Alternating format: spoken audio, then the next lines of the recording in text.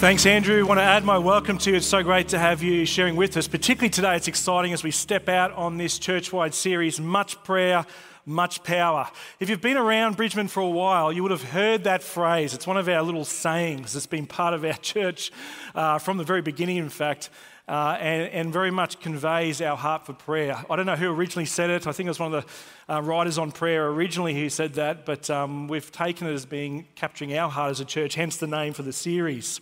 Over the next 5 weeks, we'll be studying around the topic of prayer together collectively. And I believe that as we look into this, as we seek to grow in our heart for prayer, as we do this together collectively, that we will see God move in power in our own lives personally, but also corporately among us as a church. And right up front, I want to let you know at the end of this series, we are finishing with an outpouring night, a night of prayer and worship. And I'd love you to book that in your calendar, come out with your Connect group. It'll be the culmination of the series. We're going to come together and just seek God and worship Him and pray to Him together. If you've been to one of those nights, you'll know how powerful they are. It'll be the perfect way to finish up this series. I recently read about the top 3 excuses to give if you're found to have fallen asleep at your desk at work and your boss finds you. The top excuses to give. Number 3 was just to simply say in that moment, they told me at the blood bank this could happen. That's number 3 excuse. Number 2 is to say, this was just a power nap like they raved about that time management course that you sent me to. That's all this is, just following the guidance there. But the top excuse was simply to open your eyes and say, in Jesus' name, amen. If you're found to have fallen asleep at your desk at work, a little tip for you to take there. Some people are still getting it. They're clicking in there. But when it comes to prayer, I don't think any of us would say that we have got it all sorted. In fact, when it comes to the topic of prayer, for more often the feeling that we have are feelings of guilt and inadequacy, that I don't pray as much as I should, that I find it hard to concentrate when I pray. I wonder at times, are my prayers even getting through to God? Are they making a difference? Am I praying the right way, saying the right words? We can tend to lack confidence when we pray, and prayer, rather than being something that we get excited about, it can feel more like something that we have to endure, like a duty or a chore. But I can assure you that that is not how God intended prayer to be. And I know this because when the disciples saw Jesus pray, they were attracted to his prayer life. They were compelled by what they saw. They saw something dynamic and alive in the way Jesus prayed, and they wanted what he had. And so they said to Jesus, we read about it in Luke chapter 11, one day Jesus was praying in a certain place, and when he finished, one of his disciples said to him, Lord, would you teach us to pray? And we know that this was not because the disciples were not familiar with prayer. As devout Jews, they would have grown up their whole life praying 3 times a day, having prayers they would have remembered, memorized, and would recite. They would have been very familiar with prayer, but when they saw Jesus praying, they saw something different. They saw something compelling. They saw something they wanted to have, and that's why they said, Jesus, would you teach us to pray? We want what you've got. We want to pray like you. And Jesus was only too glad to share with them how to pray, to teach them how to pray, and he began by giving them the foundation of all prayer. He said to them, when you pray, make sure you pray, or the way you should pray is to pray our Father, to pray Father in heaven. And Jesus was saying that the foundation of prayer is this understanding that when we pray, we are coming to our Heavenly Father, a Father who loves to hear us and who longs to bless us. I still remember vividly bringing our firstborn home from the hospital, our daughter home from the hospital. I remember that occasion, where they give you the baby, you put them in the car, you're driving home super carefully because you're nervous about having this baby in the car with you. You get home. I remember getting home and lying on the bed next to our daughter and looking at her in the eyes and just having this amazing moment of connection. She was gooing and garring. I didn't know what she was saying. I was gooing and garring back to her. It didn't matter. We didn't understand because we're having this moment of connection together, which was incredibly powerful. It didn't matter that then she vomited into my mouth in that moment and sort of wrecked the moment, but it didn't matter because she was my daughter and I loved her and we were having this moment of connection. That daughter is now 18 years old. You know what? When she rings me on my phone, she's saved in my favourites. She can get through every, mode on my phone. I never hesitate to answer that call. In fact, it doesn't matter what I'm doing, what meeting I'm in, what I'm doing. If my 18-year-old daughter calls me, guess what? I answer it straight away. And if she asks me for something, I will do whatever I can to help her. I will move heaven and earth to help my 18-year-old daughter. Why? Because she's my daughter. And I'm her father, and I love her, just as I did that very first day, bringing her home from the hospital. In fact, even more, I think. And I love to hear from her, and my heart is to do whatever I can to bless her. This is the heart that I have towards, a father has towards a child, a parent has toward a son or a daughter. And Jesus says this concept is the foundation of prayer. Understanding that when you pray, you come before a loving Heavenly Father who loves to hear from you. This is how Jesus puts it in Matthew chapter 7. He says, ask and it will be given to you. Seek and you will find. Knock and the door will be opened to you. For everyone who asks receives. The one who seeks finds. And to the one who knocks, the door will be opened. What an incredible invitation right there. Which of you, Jesus continues, if your son asks for bread, we'll give him a stone. Or if he asks for a fish, we'll give him a snake. If you then, though you are evil, know how to give good gifts to your children, how much more, key phrase in this passage, how much more will your Father in heaven give good gifts to those who ask him? Again, that picture of a father that we come before. At the foundation of prayer is an understanding that prayer is like a child asking their father for help. You may have come across the idea that making childlike requests in prayer is basic spirituality, from which we then are invited to move on to higher forms of prayer. But I want to tell you this morning that we never graduate from childlike requests. Childlike requests are advanced spirituality in the kingdom of God. Jesus, when a child was placed among the disciples, Jesus said, whoever takes the lowly position of this child is the greatest in the kingdom of heaven, is how Jesus put it. There is nothing greater in the kingdom of God than coming before our Father like a child coming before a father in faith. One of my favourite stories on prayer is the story of Dr. Helen Roseveare, who was a missionary to the Congo. Amazing story if you want to read her biography. But she tells the story of a time where they were in a really tough situation where a mother at their mission station there in the Congo had died after giving birth to her baby prematurely.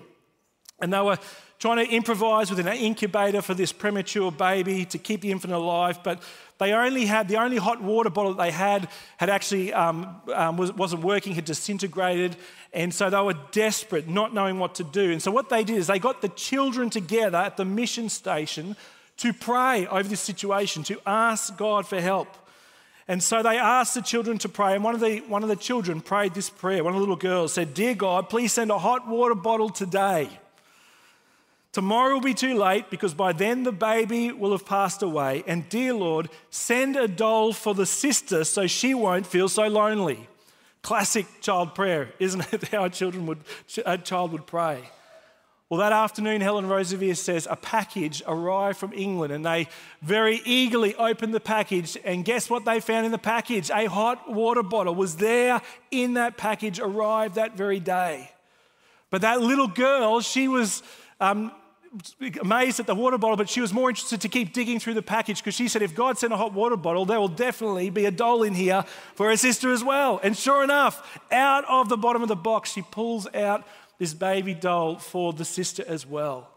This incredible childlike faith with which we're invited to come to our Heavenly Father. There's something powerful about it. It's simple, it's faith-filled, it's authentic. Childlike prayers are advanced spirituality in the kingdom of God. I want to tell you that. Matthew chapter 6, Jesus again makes this point. He says, when you pray, don't keep on babbling like pagans, for they will think they will be heard because of their many words. Don't be like them, Jesus says. For your Father knows what you need before you even ask him. How true is it that we often complicate prayer? We often make it far more complex than it needs to be. It's actually incredibly simple. We come to our Heavenly Father, a Father who loves to hear us, who longs to bless us. We can come in childlike faith. One writer says this: we too easily think of those who move in contemplative modes of praying, or those who make worship or confession the focus of their praying, as those who are the advanced prayers. It's not so. We must recognize that it's the unsophisticated, simple prayers who truly express trust in divine majesty, who truly acknowledge their own need before God, and who have truly grasped the freedom of the father-child relationship. Many books on prayer exhort us to reach for deeper experiences in prayer, or more sophisticated modes of prayer that breed a sense of inadequacy in some and superiority in others. But the Bible invites us to find the model of prayer in the simple petitioning of a child before a father. This leads to freedom and peace. Incredible invitation, isn't it, that we are given here? So simple and yet so powerful and so profound. So when we pray, we need to believe that God is a gracious Father who delights to hear our prayers, and a sovereign Father who can answer our prayers as well. Of course, we lose the wonder of this new relationship if we isolate the truth of God's fatherhood from the wider reality of God.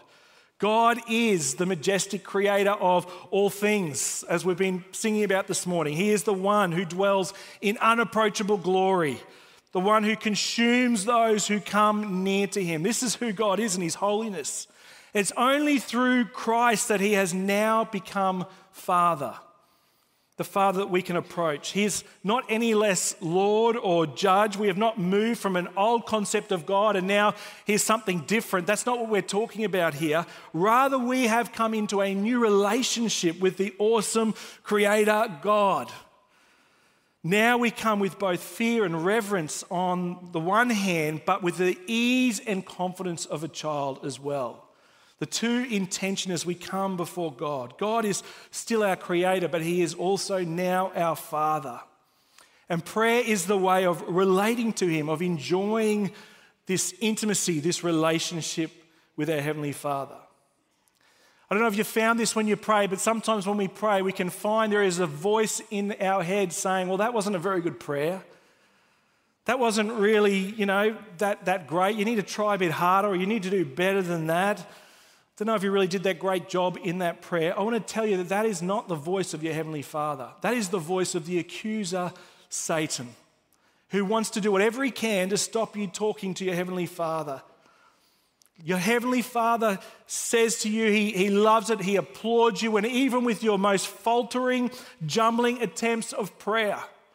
When that newborn baby, my firstborn, came home, all my kids, when they're little and they're trying to talk and they're sort of still learning their words, as a father, you don't scold them for that. You don't think, well, that's no good, do better. You don't say that to a child. You're so glad that they're trying to communicate and connect. The same is true of our Heavenly Father. He loves to hear us when we pray, and he longs to pour out his blessing upon us. Allow that truth to sink deep into your heart and your mind as we launch out on this whole journey of prayer. So the foundation of prayer is that we pray to the Father who loves us, who longs to hear from us, who desires to bless us. But more than that, we pray to the Father through the Son. Have you ever wondered what makes a good prayer? What is it that makes a prayer an effective prayer? Is it praying a particular formula of words? Is that what makes a good prayer? Is it praying in a particular posture, kneeling or with your hands raised? Is that what makes for a good prayer? Is it praying for a certain length of time? Once you cross over 30 minutes or an hour, then that's an effective prayer. You've crossed over that marker. Is it praying with a certain fervency or intensity? The more intense and fervent I can be in my prayer, then that will make my prayer more effective.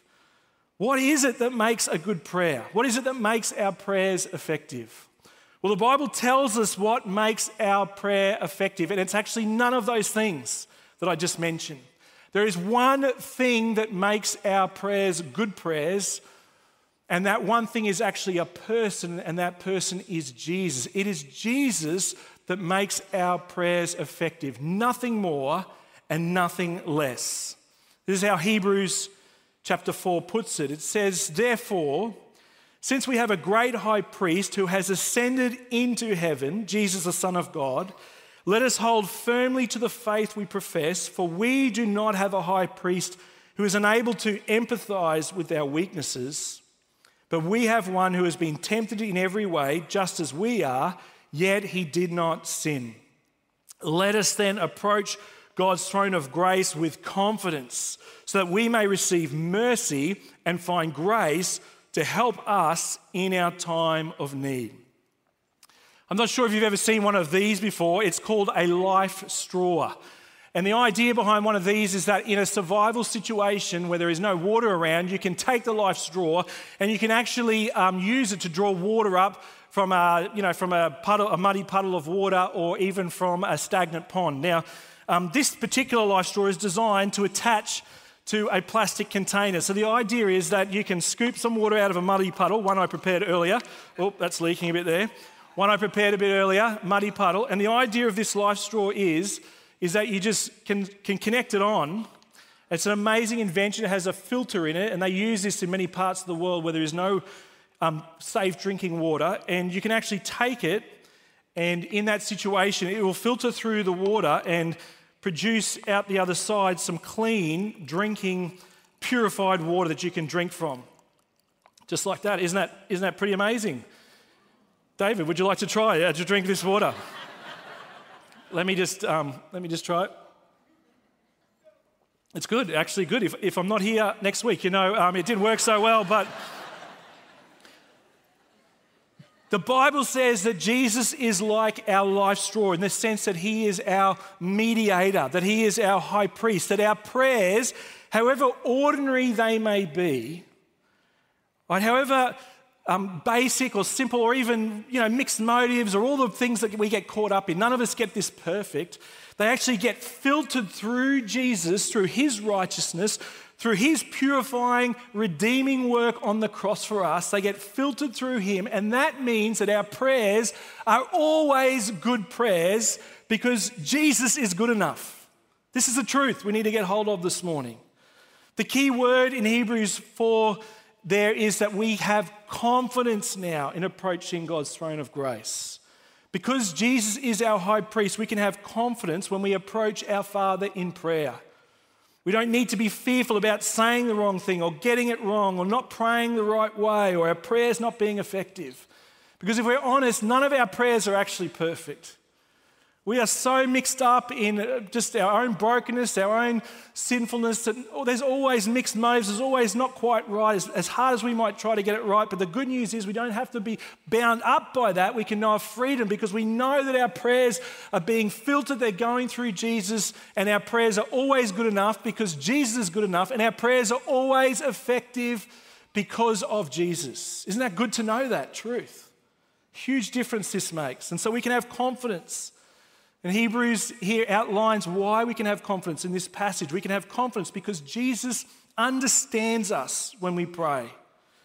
Jesus, fully human, fully God, because of his humanity, he understands our struggles. He knows what it means to be in our situation, to be in need, to live in a broken, sinful world. We read in Hebrews 5 verse 7 that during the days of Jesus' life on earth, he offered up prayers and petitions with loud cries and tears.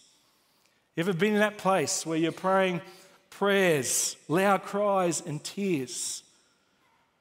Well, Jesus understands that. He knows that. He's been there. He's done that. It's actually part of the perfection of Christ that he has learned what it means to wrestle before God with human suffering, with human frailty. And this means that God does not respond to us with this thinking of or like a a disinterested father who say, well, just pull yourself together, just get yourself sorted out. Why are you bothering me with your puny little problems down there? That's not how God responds when we pray. Because of Jesus, he will deal gently with us, with understanding, because Jesus knows what it's like to find life tough. He understands, it says in the passage, our weaknesses. He gets it. The one who has entered heaven on our behalf has carried real humanity there for us, so he knows what it's like to be in our situation. So for this reason, we can have confidence when we pray that Jesus understands our experience. He understands where we are coming from. The second reason we can have confidence in prayer is because Jesus represents us. It was the role of the priest in the Old Testament to represent the people before God. That is exactly what Jesus does for us now.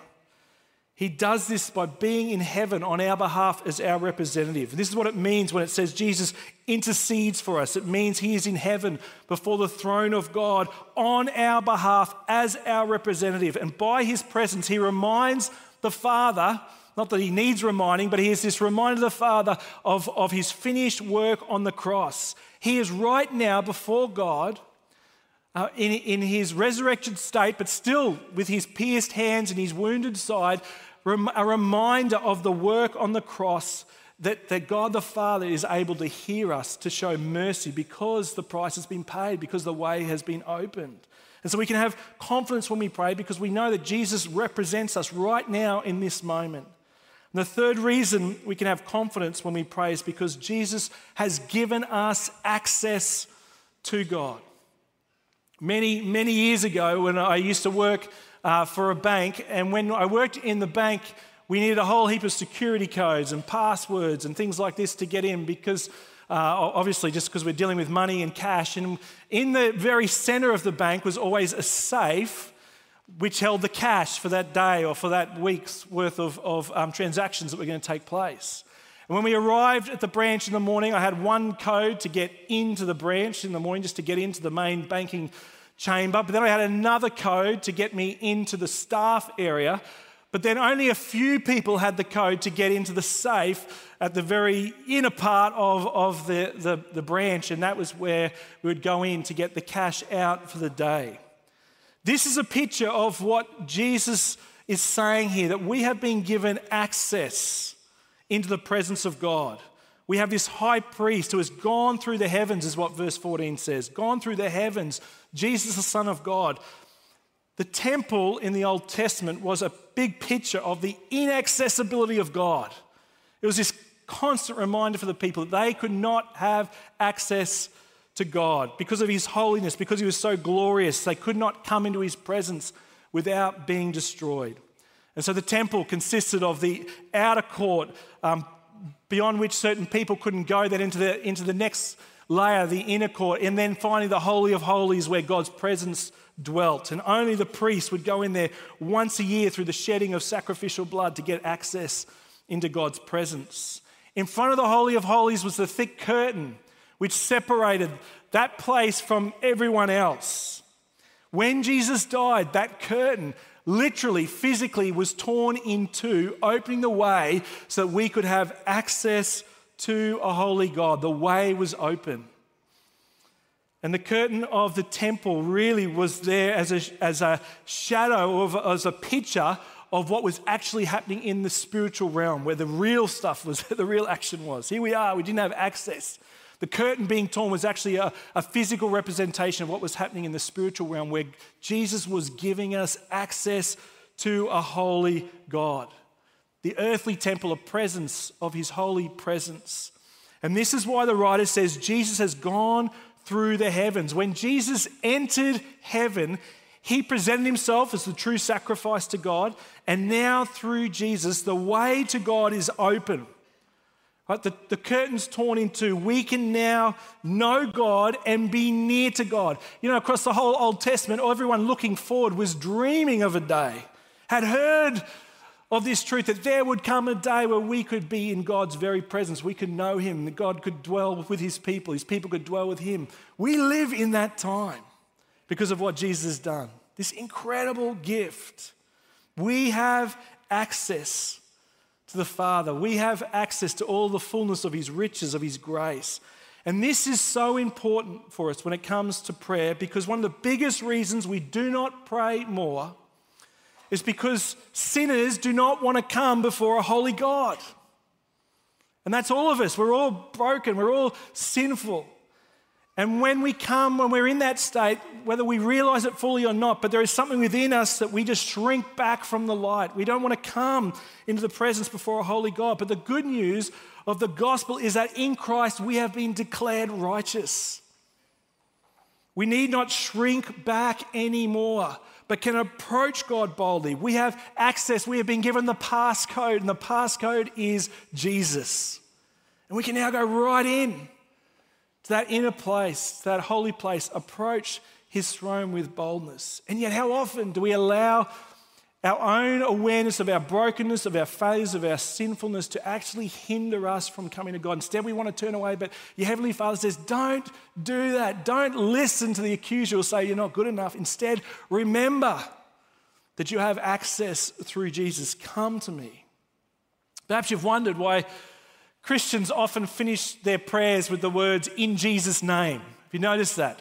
Why do we say that all the time? Well, it's not some mantra that we recite. It's not some invocation or some special formula. It's actually there as a reminder to us of the fact that we have access now to God through Jesus because of his sacrifice once for all for sins. And so to pray in the name of Jesus is to recognize our dependence on Christ as our mediator, as our high priest, the one who we come through to pray to the Father. It's interesting that much of the material on prayer is focused on those things that help us to pray. You know, our posture, exercises in prayer, liturgies, habits. And while these can be incredibly helpful, and we will look at some of these along the way, I want you to understand at the outset that the focus of the Bible is on Christ and his sufficiency. That is where the focus is. This understanding that there is nothing we can do to make our prayers more effective before God. It is Christ who makes our prayers effective, nothing more and nothing less. Hallisby, in his book on prayers, an old book which I came across this week, and I was just reading the introduction to it, and this is what he says in his book. He says, the results of prayer, therefore, are not dependent upon the power of the one who prays, his intense will, his fervent emotions, or his clear comprehension of what he is praying, for are not the reasons why his prayers will be heard and answered. No. God be praised, the results of prayer are not dependent on these things. To pray is nothing more than to open the door, giving Jesus access to our needs and permitting him to exercise his own power in dealing with them. And here is the point that I really want you to get hold of today, and that is what makes our prayers effective is Jesus. Nothing more, nothing less. We don't need special techniques or postures or methods or styles.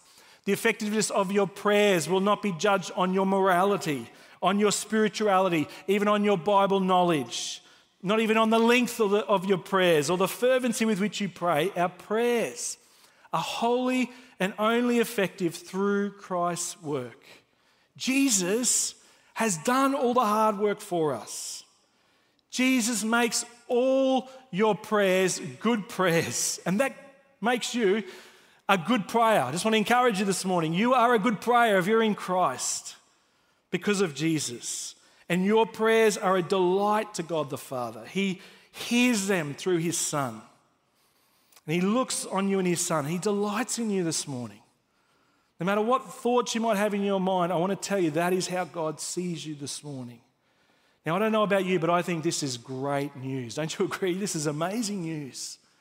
We so often can overcomplicate prayers, make it far more complex than it needs to be, put all these obstacles and unnecessary barriers in the way. And this morning, Jesus says to you, I want you to take all that away. I want you to understand that the foundation of prayer is coming before a Father who loves you, loves to hear from you, longs to bless you, and that we come to the Father through the Son who has made every prayer you pray a good prayer.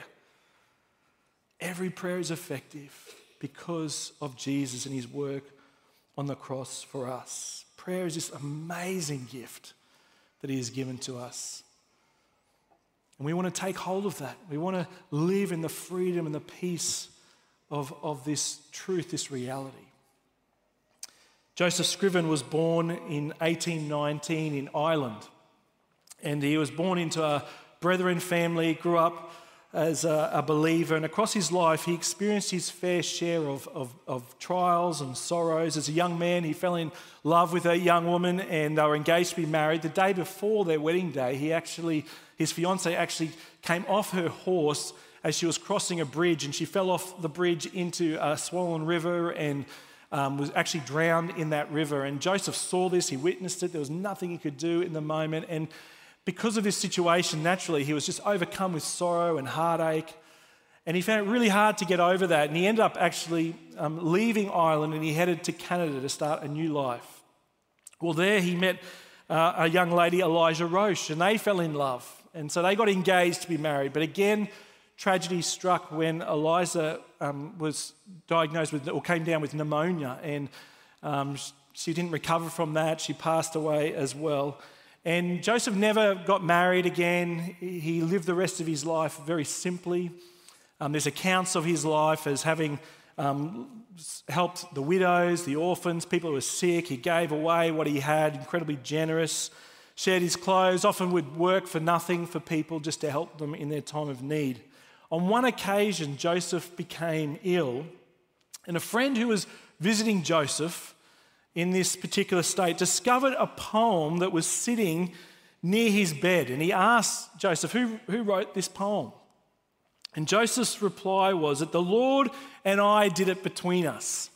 He'd written this poem, and he thought the poem would perhaps bring some spiritual comfort to his mother, who still lived back in Ireland. He hadn't seen for many years, and he planned to send this poem back to her. And he had not intended for anyone else to ever see this poem.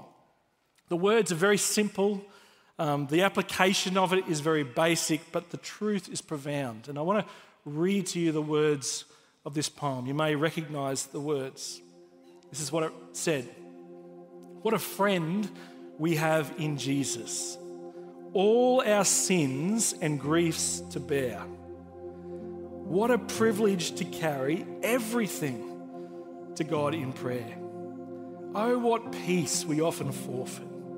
Oh, what needless pain we bear, all because we do not carry everything to God in prayer. Have we trials and temptations? Is there trouble anywhere? We should never be discouraged. Take it to the Lord in prayer. Can we find a friend so faithful who will all our sorrow share? Jesus knows our every weakness. Take it to the Lord in prayer. Later that poem would be set to music, become the famous hymn, What a Friend We Find in Jesus. I love it because it's so simple. It's not complicated and yet full of profound truth. And I believe God is calling us to uncomplicate prayer, to remove unnecessary barriers we put, to let our hearts be grounded in this truth. Come before him. He loves to hear us, longs to bless us. Don't carry things unnecessary this morning. Sorrows, burdens, trials, don't hold on to them. Don't allow things in your own life to stop you coming to your Heavenly Father this morning. Lay them all down. Come to him this morning in prayer. Let me pray. Heavenly Father, we thank you for the truth of your word. We thank you that we can come to you right now as our loving Heavenly Father. It's an amazing gift, Lord, that you have opened the way for us. And now in these moments, we want to ask, Lord, forgive us where we've overcomplicated things. We've allowed our own thoughts, our own journey to get in the way of just coming to you, Lord, in faith like a child. Lord, for some of us this morning, we're carrying burdens, we're carrying sorrows, we're carrying things you don't want us to carry. And Lord, we just want to come now in these moments and lay them at your feet, to trust you, Lord, that you love us, that you're with us, that you're for us.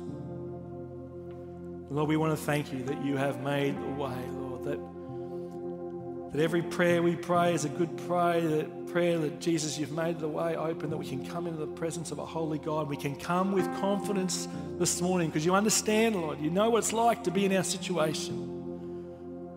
You're standing as our representative this morning. You've opened the way for us. And so, Lord, we want to take hold of this gift this morning. Grow our heart for prayer over this series. Bless all the groups they're going to meet this week, I pray. And flowing out of this, Lord, we pray we would just see a moving in greater power in our lives, in your church, in this community, our city and beyond, we pray. We ask this in Jesus' name. Amen.